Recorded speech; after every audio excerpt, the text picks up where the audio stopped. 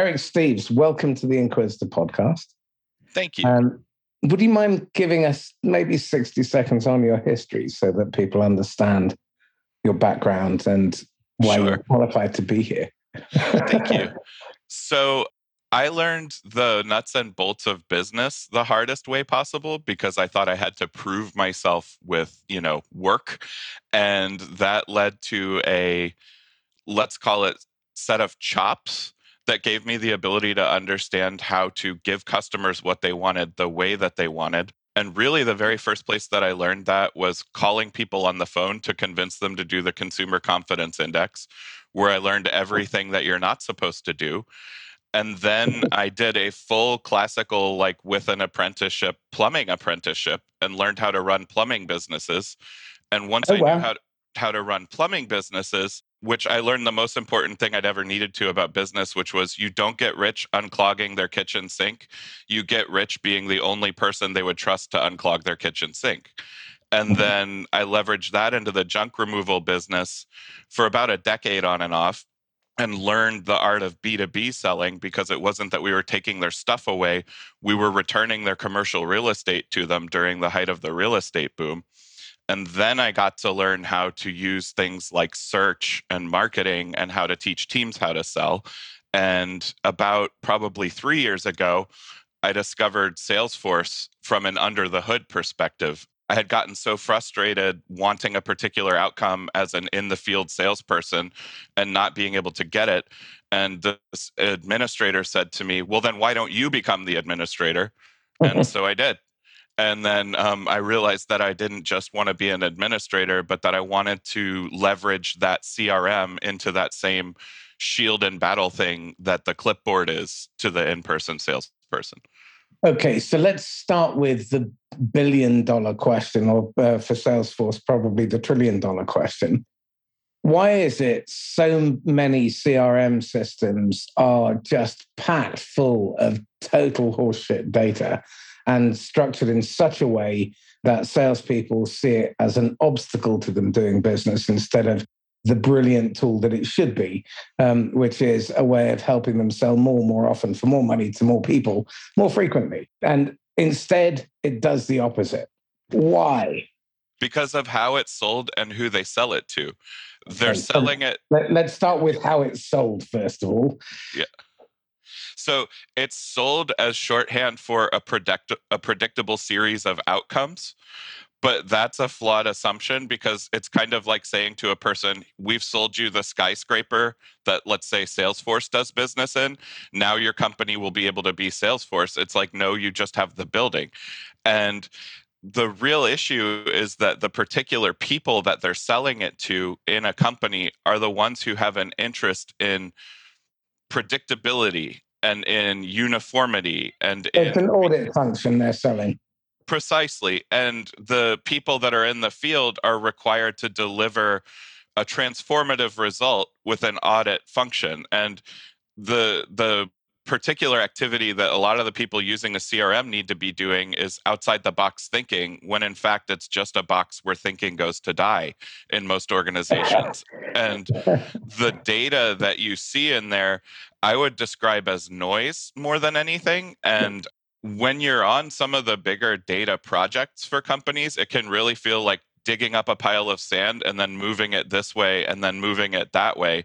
And you'd be amazed how many people will politely clap and give you a check to do that. But I kind of saw that, like, from the lowest user, if you can actually get a perspective of what people need from it, you could even be thinking about your customer in the CRM. Good Lord, no, you can't do that. Why would you want to think about your customer? Because that's who actually pays you. Really? Good God, I thought they were just this inconvenience at the end of a long chain of abuse that we chuck stuff at them and then take their money, and they should be grateful. Good God. The mark.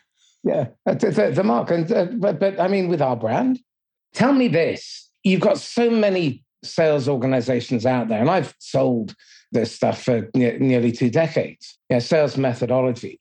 And what I've come to realize is most of these sales methodology are much of a muchness. The real issue is, how do you map your sales process to their buying process? And how do you make sure that everything that you do, or all aspects of your business, have a window to the customer? And I'm guessing the central system of record, the CRM, should be the facilitation tool. I think that it could be. I think that very few organizations even think that that's a thing that they should do. I think that their highest aspiration for it is compliance to a particular system, and then the ability to vet the outcomes of that system and to just establish that things are even happening. In other words, basic management function that should be able to be achieved without the system of record. Okay, that's basic supervisory function. Sure, supervisory. And that's driven by a command and control mentality, which is all about creating accountability. And the very reason you need accountability is because you do not trust the outcome or the people who are designated to deliver that outcome. Precisely. You've made the very worst assumptions about the people, and then you've enshrined those assumptions. So no doubt, and that builds trust very quickly. So again, you have a blank sheet of paper. I'm bringing you into my organization, and I'm one of these slightly more evolved human beings. What advice would you give me in terms of doing my evaluation for the CRM? The first thing, start with that. Yeah, the first thing I would want to know is who is like your most favorite customer, really. Like, and we could talk about ICP if it's like at a big scale, but I'm hoping that they know of a particular person and a particular account, and that they can recall the story of how that person went from not knowing about the company to being delighted by the company, to maybe, if you're lucky and you're a good B2B service person, to making the life of their business just better by your presence in it. And if they have a story about who that person is, then I have a toolkit, kind of like, a painter's palette, to capture that in their system of record, reverse engineering from that outcome. How interesting, because I'm currently working on how can I use machine learning, AI, whatever you want to call it, in order to be able to map automatically the customer journey, both pre, during, and post-sale. Interesting. Okay, so let's take this a little bit deeper. So what's actually possible today with Salesforce? It sounds like a cop-out answer, but honestly, almost anything. The reality is that it is the steel frame of the skyscraper. Like, just like in the 40s, we invented a skyscraper and it fundamentally changed how many floors you could put on a building. Because of the nature of the multi-tenant data ecosystem that Salesforce has and the way that Salesforce uses data, it's positioned to even survive disruption in, like, let's say, for example, the move from outbound to PLG or PLG to outbound. And for people who don't know what PLG is? Product-led growth. The notion being that the buyer determines the cadence of the journey more than the seller, I guess, at its simplest. Absolutely. But taking it to what's possible with Salesforce, what I would say is possible right now with Salesforce, if I were trying to paint like a moonshot picture, is you could have a series of communities that you have identified a person with a problem and a mission to invite that person on. You have created in one of these digital surfaces, whether that's a social platform, whether that's a dark social network, but you have an awareness of a community based on who they are and what they do and what's important to them. You have the ability to novelly iterate delightful new outcomes for those people based on what's delighted other people you've worked with. You have the ability to then transform that delight into an ecosystem of people caring about what they're doing together, and then delivering an impact to those people that you can predictably explain to other people, and in fact, even teach them how to do it based on what worked and what didn't. Assuming, of course, you have discipline in there. Okay, so to take that to up a notch, is it possible if, even better, how possible is it today for multiple partners within an ecosystem that operate in adjacent spaces and they're collaborating, they're cooperating, they're co-developing product together and with the customer and so on, because they sell into the same addressable market. How possible is it for them to share information across their CRM, whether they are in Salesforce or not, so that those adjacent providers can share intelligence about accounts that they are targeting collectively? That's entirely possible. Specifically, the idea would be you use a product that is a portal, and Salesforce now has flexibility in their licensing such that you can provide AP access to users that you grant to provide that use case. But in a way simpler iteration, what you could think of is like, let's say you and I each have our ecosystem of sales that we're participating in, and we decide that we wish to just casually on a handshake basis share opportunities as we're out networking. I meet the traditional way, like where I meet a person that's not right for me, but they're right for you, or you do X and I do Y. I can call you up and say, Marcus, let's just share an opportunity split. Like I'll just add you and I'll add a campaign and I'll add there. I guess what I would really say is without getting into all of the lingo of Salesforce, because I feel like you lose people pretty quickly. The notion is that you can create these sort of portals between these rooms. If you would think about it like a building, like in the Renaissance, when they had to remember whole libraries, they would do the mental palace. Mind palaces, yeah. Yeah. So like do that with your CRM and think about, you can build a door for your friend that's just this like cool little stand for your mutual lines of business and where they can come out. And the other thing that people don't use it for that they could for this is not treating every single contact like a potential customer, but having an actual awareness and tactical orientation toward ecosystems, partnerships, channels, all of those revenue streams that for some reason get so ignored by like the bigger revenue minds out there, you know? Have you come across Ebster? No, sir. Yeah, I'll put you in touch with the boys over there, because Ebster does something beautiful within RevOps, within the Salesforce ecosystem. And they map all communication through all comm systems, including the CRM, email, LinkedIn, Twitter, you name it, and going back 3 years, 10 years, to uncover the engagement levels on every single relationship that the business has ever had.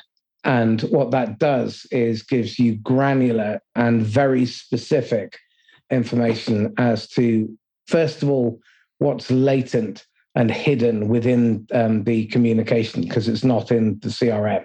Averages, if I remember rightly, something like 42% of your current pipeline that's published on top of is just hidden away in emails and texts and things. And what it also does is give pinpoint accuracy in terms of forecasting. So you don't have to listen to the sort of usual works of fiction and fibs, because salespeople are trying to keep their mortgage paid.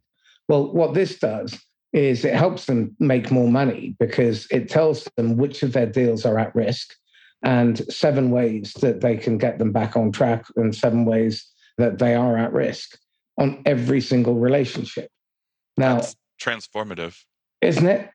So I'll put the two of you together, because you could clearly do something with that. But what's really, really interesting is as you start looking at these technologies that weren't available even 3-4 years ago or 10 years ago, when a lot of today's leadership were going through the ranks, I don't think a lot of analog natives really understand what technology is capable of, because our imagination is out of focus. And what I'm more hopeful of, because I see a lot more millennial managers coming through the ranks, and it's only anecdotal, so I don't know for sure, but millennial managers had grown up with technology just as part of their day-to-day. It's just part of life. So they haven't had to make space for it like I have, kicking and screaming, just objecting every time I have to buy another piece of technology I don't understand and I'm fearful of. Yeah. Now, your generation, maybe they're not great with it, but they've lived with it. And so you think differently. Your imaginations have wider scope, I think. And what I've also seen is a shift, particularly thanks to the pandemic. It's been a catalyst because people have realized, I don't have to be bullied and brutalized. There is more to life. And a couple of weeks ago, when is it David Solomons, the Goldman Sachs CEO, edict saying everyone had to come back to work and half didn't. Yeah. Yeah, even 3 years ago, the idea that any of them would have decided to do that. And en masse, they've decided enough is enough. It feels like coming home for people, like, because I mean, I consider you someone like me who said, I'm willing to live out in the wind of consequences because what I get in exchange for it is the ability to sleep at night and be happy about where I'm going. Yeah. And I think that it feels like coming home to have the rest of the population buy the consequences and say, I'm fine with that. I'm willing to go my way and no longer live in this fear that they needed to, almost achieve like a paternalistic relationship with their employer. There's no more illusions of that after the pandemic. That's definitely been shattered, that paradigm. I think what it also did was it shone a very stark light on the deficiencies with middle management. Because, and again, I'm not trying to give them a kicking here. It's genuinely that half of them probably, certainly in the UK, 2.4 million managers, so that is roughly covers half the working population, were accidental managers. They came in one morning and were promoted, and they weren't expecting it. And that was their runway into the job. So naturally, they don't really know what they're doing a lot of the time. And because our working culture is one where if you show weakness in many cases, that's probably the kiss of death. So you become brittle. Your ego becomes very fragile. You become defensive.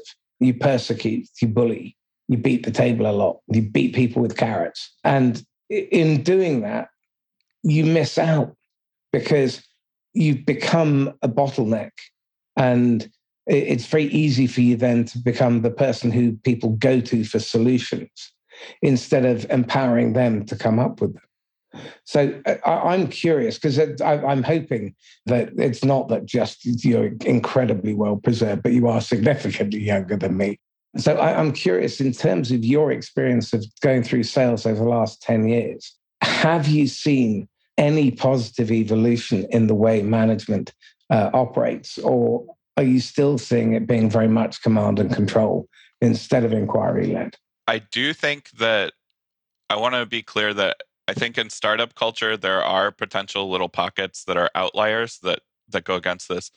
But I think that the reasons you had this like cosmic explosion of people going out on their own as 1 and 2 person agencies all over the place, and I include myself in this, was because the management that we were looking for wasn't going to come from the institutions that we had been managed in before. We were going to need to learn to manage ourselves and to be, I would describe it as a community of co-conspirators working for the good of our customer. Right. So I was about to ask about this because I am seeing an explosion of these ecosystems and communities that are high challenge and high support. And I have to say, I'm really excited to be invited into them because I feel like this fuddy-duddy old outsider. And yeah, there are a couple of them that are between 1,000 and 3,000 messages a day. It's noise to me, let's be honest, and I'm not participating actively. But what I'm amazed by is whenever you ask for help, it's there. Yes. And it's instant. And that has been our superpower as a species. Why are we not tapping into this? Well, I think that people are. And I think that if you look at, there's a lot of fantastical thinking about Web3, like there is with a lot of new technology. But you might need to explain Web3 because some of us are a little bit backward on that, but come back to it in a second. Yeah. So what I would just say is that one of the big things that's coming down the pike is a zero trust ledger, where besides just that like Woodstock feeling we were just talking about, where people swarm in and help, there's actually a way to quantify and actually qualify too the potential in those networks and to much like if you thought about like the origins of like stock exchanges, where they were able to generate this expansive, abundant growth from collaboration through a mutually agreed game, DAOs in particular are a way that you can have communities have a democratized, decentralized system of priorities and system of distribution. And So, sorry, what did you call that? DAO, DAOs. Yeah, DAOs. Yep. Yeah, and without getting navel gazy about it, the thing to understand is that let's say we took one particular WhatsApp channel that we're in that has like, I don't know, hundreds of people in it that are all aligned around whatever, SaaS sales, let's say. You could potentially put a DAO in place where everyone connected is able to basically make decisions together and then like sort of put a vector to that group when you want to. So if you said, for example, I wanted to start up a group of my friends that when we have ideas for companies, but that we don't have capital and we don't have the ability to quit our day job and just run with them, but I'd love to see the idea come to life in the universe. A managed Web3 community like a DAO, for example, has the potential to allow everyone to, without having to wonder if it's a scam, share their idea to that community, to know that it gets documented in a way that it's protected in time and space and in that community, and then allow your friends. Yeah, and allow your friends to run with it and have a mutual understanding of how you're going to share the benefit of it. Right. So you agree up front how the spoils will be shared out if it ever comes to anything, and it's on the basis of contribution. Yep. And with voting, it's not just sitting and watching, but voting. That's the big part, is like that component of social media that's just a dopamine casino where we're all sitting watching the thumbs up, thumbs down, where we're running like hamsters on a wheel to get the likes, where we're having the part of our brain that's tied to our biosurvival about our ability to matter to a community. That's what social media is really like plucking the string of in all of us, even the strongest mentally and spiritually. And what's coming down the pike is a new evolution of social media where all of that monetary benefit and intangible power from that viscerally powerful psychological connection could actually be returned to the users of the community rather than the value extractors who own the place. Right. Okay. So that, oh Lord, that's opened up the proper can of worms. How exciting. Okay. So explain a little bit more about Web 3.0, just so people get to grips with that first. So the main thing to understand with Web3 is that it's in this space still a solution looking for problems. It's a basic strategic technological organization of how you distribute content and how you build content, that the ownership is not. The best way to describe it is that Facebook doesn't own your community, the community owns the community. And right. That has, yeah, go ahead. Sorry to interrupt, but if I understand it correctly, if I'm looking back for a parallel, this is where people have created disruption at an intersection. Yeah. And that's exactly what you're describing here, isn't it? You're creating the intersection between the ability to attribute the ownership of the idea to the ownership of the development of the idea, and creating a contractual platform so that it can not only be tracked but enforced if necessary, and all the agreements have happened up front to avoid downstream disagreement. Yeah, and the sort of word you'll hear a lot is zero trust when you're talking about that. And the idea being that the users don't have to themselves verify, did this go somewhere? Is this safe somewhere? The understanding is by using that particular technological modus operandi, the trust is now removed from the equation. And what that really comes from is a decentralized ledger, like a fractal node, if we were looking at an image. So this is blockchain, NFTs, all that kind of stuff. Correct. Right. Okay. So for the audience who may not understand what the blockchain is, can you just give an 8-year-old's version of that?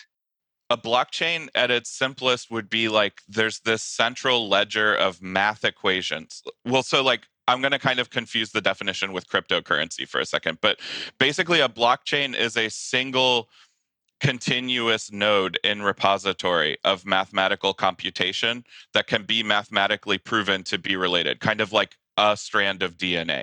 And at the same time, it is mathematically structured such that the complexity could increase almost infinitely. As far as we're concerned, we could say infinitely. So, what that would look like is if we were rolling out from a 0 point and we were calculating this one native equation and then adding subtle iterations to it, we could all agree that it is still the same equation. We wouldn't have right, to. Right. Okay. So basically, there's an audit trail back to its origin. Right. And because there is this centralized ledger, the informatic disruption that comes from that is like a lot of the things, like, for example, law, surveying, banking, medicine, they rely on practices that are very elegant, that were developed over hundreds of years, like from the 1500s through now, to basically be able to achieve that outcome, but without this technology. And the idea would be that computationally, the blockchain allows an enshrining of these techniques that no longer requires that baseline labor. So almost like how a computer is using numbers to model the universe, whereas there are people who can use an abacus to do it, or like beads on a table. It's just a centralization of an awareness mathematically that then leads to a unique novel framework in terms of trust across information. The provenance is irrefutable, is effectively precisely. Yeah. And so, like, I, for example, my dad was a surveyor, and I used to work with him in the summers when I was like in middle school, and we'd be out measuring these things. And I couldn't really understand what we were doing until when we returned the documents, they explained to us that what you're doing is you're confirming that this piece of land is the piece of land that they say it is, and that it's where they say it is, and that all the land in relation to it. And that basically there's this line going back to whatever the first survey is, where people were saying, okay, I officially stamp this piece is correct. And then the other person goes ahead and verifies that and then adds their piece. That is pretty much exactly what a blockchain is, but just happening in a mathematical ecosystem. Okay. And NFTs, what are they? So a non-fungible token is a tiny little node of such a thing as a blockchain that is unique itself and can therefore be non-fungible. In other words, you know that you personally are holding the thing you say you're holding. The irony is that they are, as a thing you experience, not the person holding the NFT. They're usually like an 8-bit digital, they look like a throwaway thing. And I would describe them honestly as more of a philosophical thing, if we're being honest, because the way they've been used so far is for speculation, almost like a piece of art is used to, like, let's call it launder money. But at the end of the day, they're going to have a really important impact when we talk about things like DAOs, because though an NFT and a coin aren't the same thing exactly, you can think of an NFT almost like one single coin of some unique currency that you're trying that's like a penny as opposed to a pound. Yeah, but even more specifically with an NFT, we're in this Wild West phase of it where it's like you've made your own coin and you've said, like, this is silver, this is Marcus on my piece of silver. Do you want to buy my piece of silver and then go on and sell it? Like, it's really at that primacy. Right, with no verification that it's real silver or how much or whatever. Well, technically there is, in the sense that you can confirm that this digital thing is iterated from what we were just describing before, all of that about the blockchain. Okay. So that's what's unique about them, is that yes, it damn well is silver irrefutably. It's just, it's your piece of silver with a scribble on it. Okay, so let's try and bring this back to the whole concept of community and ecosystems. Mm-hmm. So as this technology will come, and there's no turning it back, and it's already pretty current, and we're seeing the rapid advance of technology in terms of speed of processing, the volume of data that we can consume, all of this kind of stuff. How do you see that affecting the way the sales and marketing and customer success operation is going to change because of the way customers expect to be interacted with.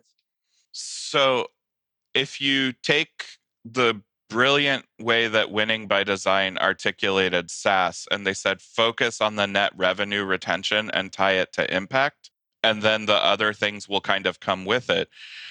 If you thought about that with like the coins and with a community, you could start to get a sense of, all other things being equal, that you could say this coin represents the realistic expectation of impact that a customer could have.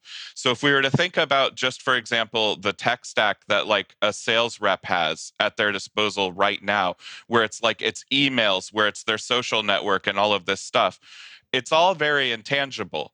But you know how you have people showing their W-2s when they go to apply for a job? Well, this is going to be more tangible in that it will provide the trust. So what you could really see is like, you get a salesperson and a marketing team together and they build a customer community. I guess what I would really say about it is start to think of salespeople as community builders more so than just change managers. And the impact on the customer can kind of always be present in this design by reverse engineering. That's really opened my thinking. So if you think of salespeople as community builders, this then builds on the idea that I have that what passes for great in sales is no longer fit, or I don't think it ever was, but it's certainly no longer fit for purpose. The qualities I see in the best salespeople, in the best managers, in the best leaders, and generally the best human beings they are high on empathy. They're high challenge, high support. They are people who put others first, so they have low self-orientation. They are credible because they do what they say they're going to do, which means that they're reliable. They always make you feel like they have your back. When they show up, they're fully present. They are inquiry-led. They're always curious. These are qualities that the best salespeople have because they are fantastic at generating discretionary effort. Now, this then, what you were just talking about made me think, is there a way that we can start creating compensation plans using these new technologies where the customer is then able to demonstrate their time when they achieve their value? And your example about Winning by Design made me think then, well, how do we reward everybody who contributed? Because why is it just the salesperson that gets the big fat check? Because marketing played their part. CS has definitely played their part. The renewals team have played their part. Management played their part. Design played their part. And what I would like to be able to see is there a way that we can attribute ownership or contribution using these technologies so we can start driving compensation plans that drive desirable behavior instead of the undesirable behaviors that we see being driven by comp plans and by measurement? What do you reckon? Those are so tools like DAOs and coins that are tied to like a community ecosystem thinking could absolutely codify and then deliver the result of those KPIs that align with those philosophies. No question. Like that's where it's going. And to give you an idea of a wireframe of it, I'm passionate about Slack being a disruptive force in sales that's going to take a lot of bad things off the table and put some better ones on the table. And a lot of people think I'm crazy, but if you thought about, for example, what you just described of this village of people that are involved in a B2B sale for something complex, like let's talk about CRM. Let's say that a company is going to like do a big change. They're going to put in a CRM. In fact, they're going to change their CRM. They're going to go like from HubSpot to Salesforce. They're in growth. It's a monumental change across the whole organization. And vitally important, and one they cannot afford to get wrong. Yeah, it's a live or die situation, right? And unfortunately, even some of the most elegant practitioners of serving the customer still have such a disparate toolkit available to them to deliver this outcome that from the customer's perspective, they saw a piece of marketing, an SDR talked to them, gave them an insight about why they should care now. They care now. They asked to talk to sales. They talked to sales. Sales did a good job and listened to them. They aligned about a vision. They implement that vision. And then on the other side of install is where an entirely different cast of people who, let's be honest, tend to show up less and less often in the life of the customer, as the belief is that, well, the impact has already been delivered. But the truth is that that's like assuming that the Holy Ghost is in the room with you. Like, the reality is that there should be a continuity from where the person didn't know a damn thing about you or that you existed, but they had a vague sense that they were in pain, to they're like, oh, I would scream this from the mountaintops. These people did everything for me. I would argue that where that really has the chance to happen the most, if we're talking about a big thing like a CRM overhaul, is in the post installation support. And I think one of the nearest term changes you're going to see to the role of salespeople is they're going to start to have to cross train with the delivery team, with the success team, with the onboarding team, for the simple fact that the unit economics of SaaS are on impact and on longevity of the account. And all of the stuff you're seeing about companies burning through cash but not selling anything, it's because it's so front loaded on all of the part of the process up to conversion. And then the part after the person's converted, where they said, yes, great, here's my money, give me the thing. No one sits around with them with the box from IKEA and helps them put the couch together, let alone comes by 2 weeks later and says, when you guys sit on the couch watching movies, are you comfortable?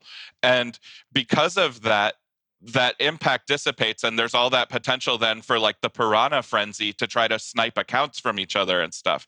But we know that those changes that are in response to these big problems, making those moves can be painful. It's like a surgery. So you shouldn't be out there encouraging people to get these surgeries they don't need. And tying it all from this thing back to Slack, I'm just saying that the customer, if they're in a Slack channel with a particular tech solution, and if they got there early in the process, like let's say around the time that the SDR would be asking them for a meeting, if they weren't just asking them for a meeting, but they were adding them to a community on Slack, let's just say, and they're now talking with other customers and other sellers in your company, it's not just you.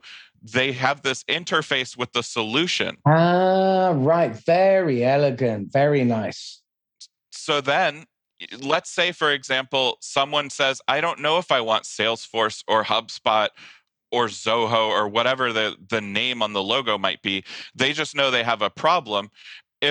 When we think about channels and ecosystems and stuff, it's not a loss if your customer goes to where they're going to stay and get impact. And if you were able to make some revenue, where in the zero-sum game you were playing before, you would make none, that's still a win for everyone. Okay, so this is where another concept which I've been working on will come in beautifully. I'm really pleased we're having this conversation. So one thing I'm working on is this concept of ecosystem-based marketing and ecosystem-based selling.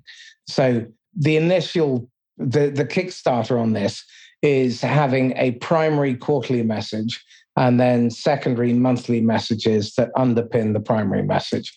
And each of the 4 messages is a question, and every one of the partners within the ecosystem answers that question from their special point of view. And then everyone within the community shares everyone else's content to their network, because it's a question that theoretically, if we've got this right, is on our shared addressable market's minds. So we're addressing it, but we're giving them access to the point of entry that they want.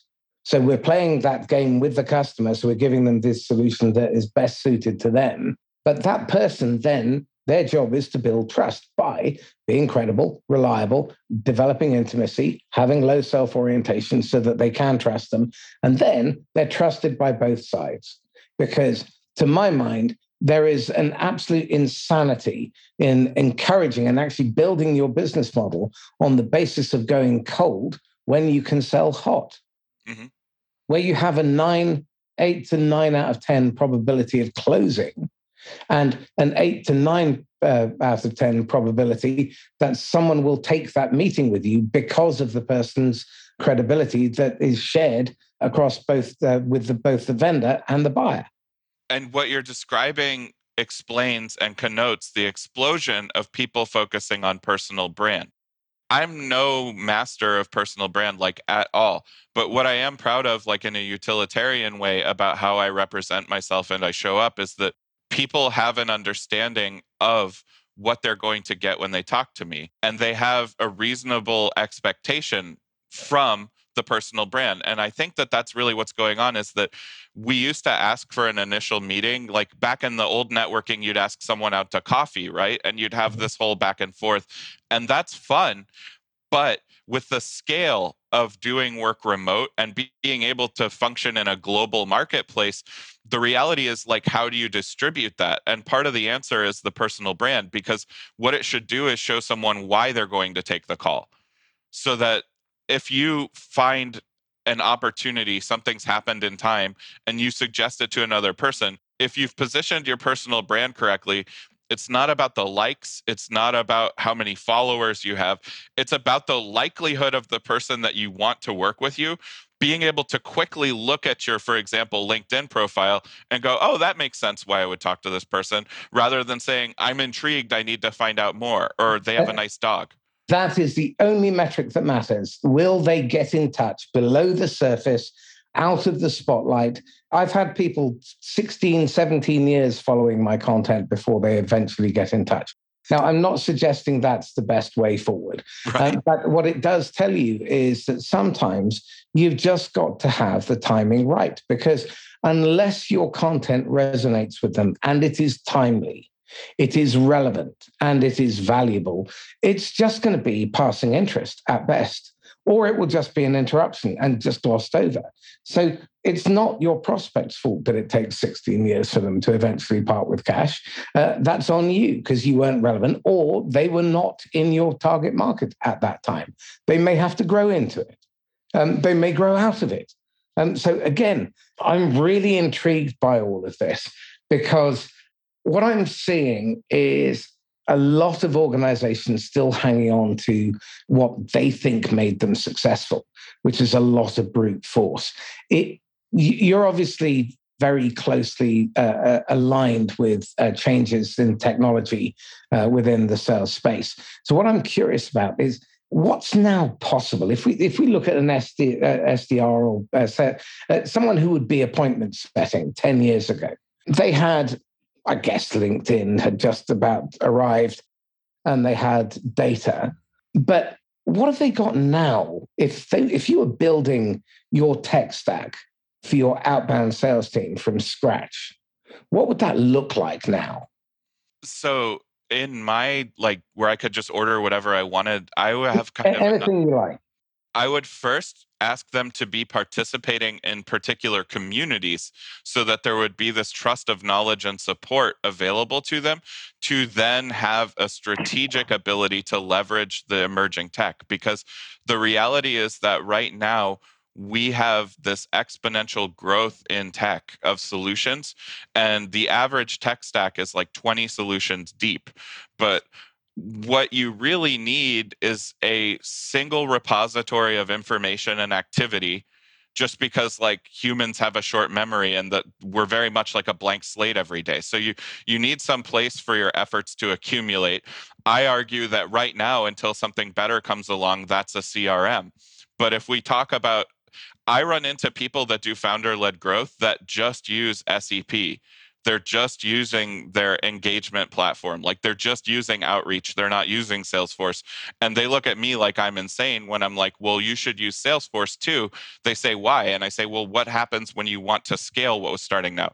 So the first part I would give them is an ability to be able to understand who they're talking to and who those people are to each other, and to have an awareness of what's important to those people, to be able to scale up above just the normal human memory ability to remember those things. That's the thing that tech can give you now. And with machine learning and with intelligence, you can then replicate a particular lead. So the starting point for what my modern tech stack would be is, I'm not even going to name particular softwares, because 6 weeks from now, they'll be out of date if you're really looking to the cutting edge. Absolutely. The real thing is to think about, like, strategic functionality in the tech stack. And what I always want to know is, what's the recurring cost of a piece of the tech? How does it impact the functionality of the rest of the tech, like through the API, for example? And does it act as a conduit or a barrier to those activities that generate revenue the quickest? Because I think that the biggest mistake people make is they grab a piece of technology that generated a giant result for a giant organization, and then they slap it down on top of what they're doing when they might be five people. And the truth is that those five people might be able to achieve more with a notebook and a cell phone than they can with this like high powered howitzer of a solution. So the real idea would be you give these people a single source of truth and awareness, a library like this mental palace thing. You give them a robust place for people to greet them. That could be like, I think Zoom is very much like the silent movie level of this experience. I think if you look at exciting things like Topia is one example, there are these novel ways to have the experience be meaningful and engaging. And I think that's a portion of the tech stack that doesn't even necessarily have a name yet, but that really matters, which is like buyer experience. Well, I'm starting to picture it as a war room kind of environment where it's a virtual world. And in fact, a company called Pentacle Business School have developed this environment called Cube, QUBE, which I really love the concept. And what you do is you get people working collaboratively in parallel, asynchronously, remotely. And you have all eyes on the one problem. And there are frameworks that they put people in these different environments and rooms, and there are places that you can store everything. And I'm starting to think, how do we create these war rooms where we can get together with the customer, and then we can bring partners in, and we can just show the bits that need to be shown, so we can create a secure environment so the partner and we can work together. And we're bringing the partners in to deal with these messy, intertwined, wicked problems instead of just coming in to try and peddle the point solution. Because I think a lot of salespeople nowadays have, because of the way the comp plan works and because of the way SaaS payment models work, they have to go for transactional selling. Now, something like Salesforce is not a transactional sale. It is it's probably the most important investment that business is going to make for the next 10, 15 years. And it will determine, it could be a survive or die kind of decision if they get it wrong. Absolutely. And I see this with a lot of software. There are 900 apps on average within a big enterprise. That's a lot of vendors. And the poor buggers in IT must be having ulcers when you add to that the acts of idiocy that human beings bring with them, and then their own devices and the lack of security and everything else. It must be a nightmare. Well, I would just say, to completely answer your question about the tech stack, is to divorce yourself from thinking about a particular solution or logo and to think instead in terms of intended outcome and what's the least steps we can take to get there. And I want to know the lazy man's way. I want to find, in my mind, like you interviewed Patrick William Joyce, and like I loved that interview. And what I kind of took away from it was that, to answer your question really well about like what's the highest iteration of what's possible with the tech stack, I would say the ability to recognize the Patrick William Joyces in the crowd and to empower people to go down that road rather than the stacking up higher what doesn't work. The biggest thing I see with like all of this tech debt is that you have a community of well-intentioned people working very hard in good faith to see, like a lot of managers have this assumption that people aren't listening to them and aren't doing whatever. But the reality is that they probably haven't articulated what needs to be done and achieve buy-in. And then they're scaling that fecklessness out into their outbound activity. And then if you look at someone like Joyce, he's this shrine of impact and effectiveness. Like that's really who the guy is. And it's not enough to say, wouldn't it be nice if another one of that guy walked in? Like that guy might never walk in again. We don't know that. But what we should be able to do with our tech stack as a company is to be able to maximize our opportunity for those people to rise up amongst our ranks. And then whenever possible, ask them pointedly, why is this working? And how could I show other people how to do it and enshrine it? And again, what I'm really excited about is the ability to start replicating other people's processes and systems very quickly within organizations. So I'm starting to use technologies like mobile practice within my clients and able to help people practice little moments of communication to use it to train people how to coach, so that we can get managers who just suddenly woke up one morning and found themselves to be a manager, to do the stuff that is high value. High value management activity is not being a supervisor and is not doing the work you're paying other people to do. It's building the bench for succession planning. It's training and developing your people. It's coaching. It's windscreen training on the job. It's spending time developing them on pastoral activity, on strategy, systems development, and planning, working with other departments, developing yourself. That's what managers should be doing. Instead, what are they doing? They spend their time beating their chest, pounding the table, and trying to drive people to do more acts of idiocy. And because of that, like that was the actual thing that I first said when you were telling me like what's possible with Salesforce.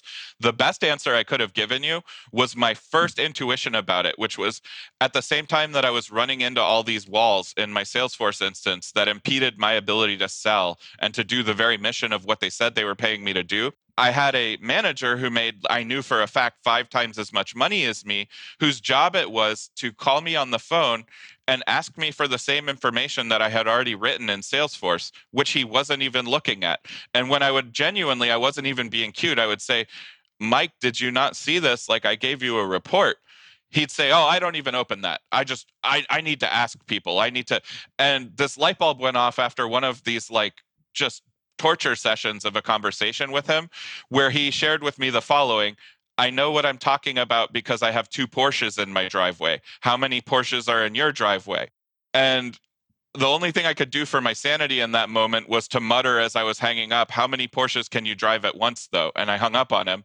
And then I said, you know what? What Salesforce can do is get rid of that guy at scale because there's so many of that guy that all he does is tells people to tell him what's going on. And that's no longer a necessary thing anymore. Like that is taken care of by a correctly deployed CRM. Like the whole notion of a person calling everyone and saying, you need to write this down, you need to write this down.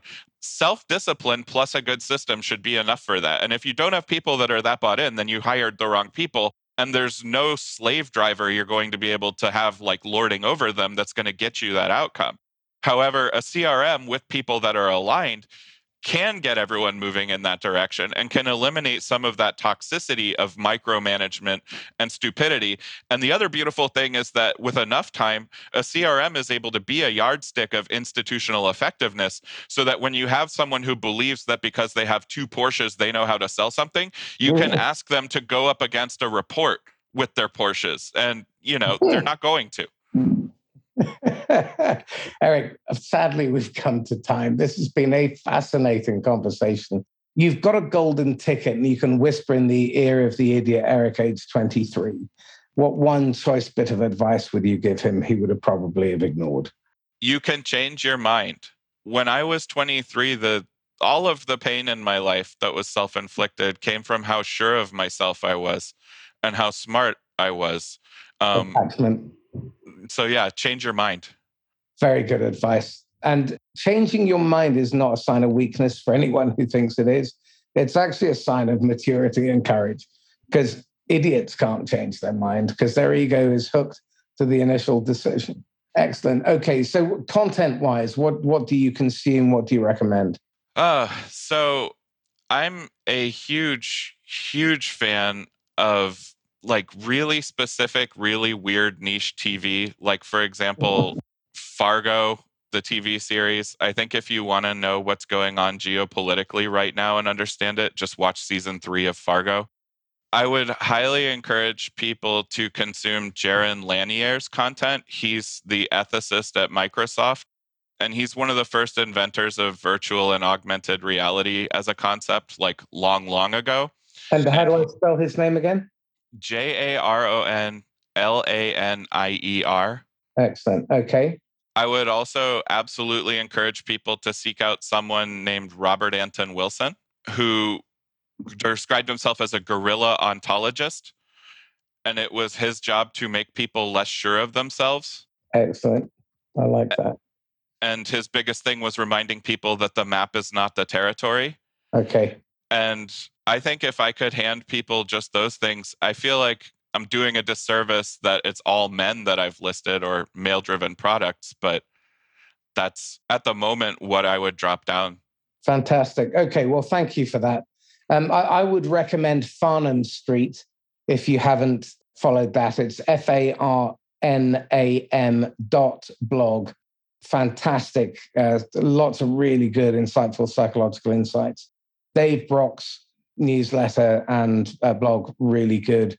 And Matt McDarby has got some really interesting ideas on management. His Divine Comedy of Sales Management is well worth a read. So it's the 7 divine qualities of great leadership. I'm a big fan of Dante, so I would take that walk. Excellent. Eric, how can people get hold of you? I am Eric, ERIC, Steeves, STEEV as in Victor, ES on LinkedIn. My nickname on dark social channels is The Bears Force, and you can find me those places. And then my company that I run with my girlfriend and life partner and business partner is called Project Kickass. Very fine. That outro definitely warrants deeper discussion, but we'll have to do that another time. Eric, Steeves, thank you. Thank you so much, Marcus. So this is Marcus Cauchi signing off once again from the Inquisitor podcast. If you found this useful and insightful, and God knows if you haven't, you're dead. So please like, comment, share, tag somebody who really needs to have a listen, and maybe pay some attention to what Eric was talking about in terms of DAOs and how Web 3.0 is going to be affecting us. If you want to get in touch with me, Marcus at laughs-last.com. And in the meantime, stay safe and happy selling. Bye-bye.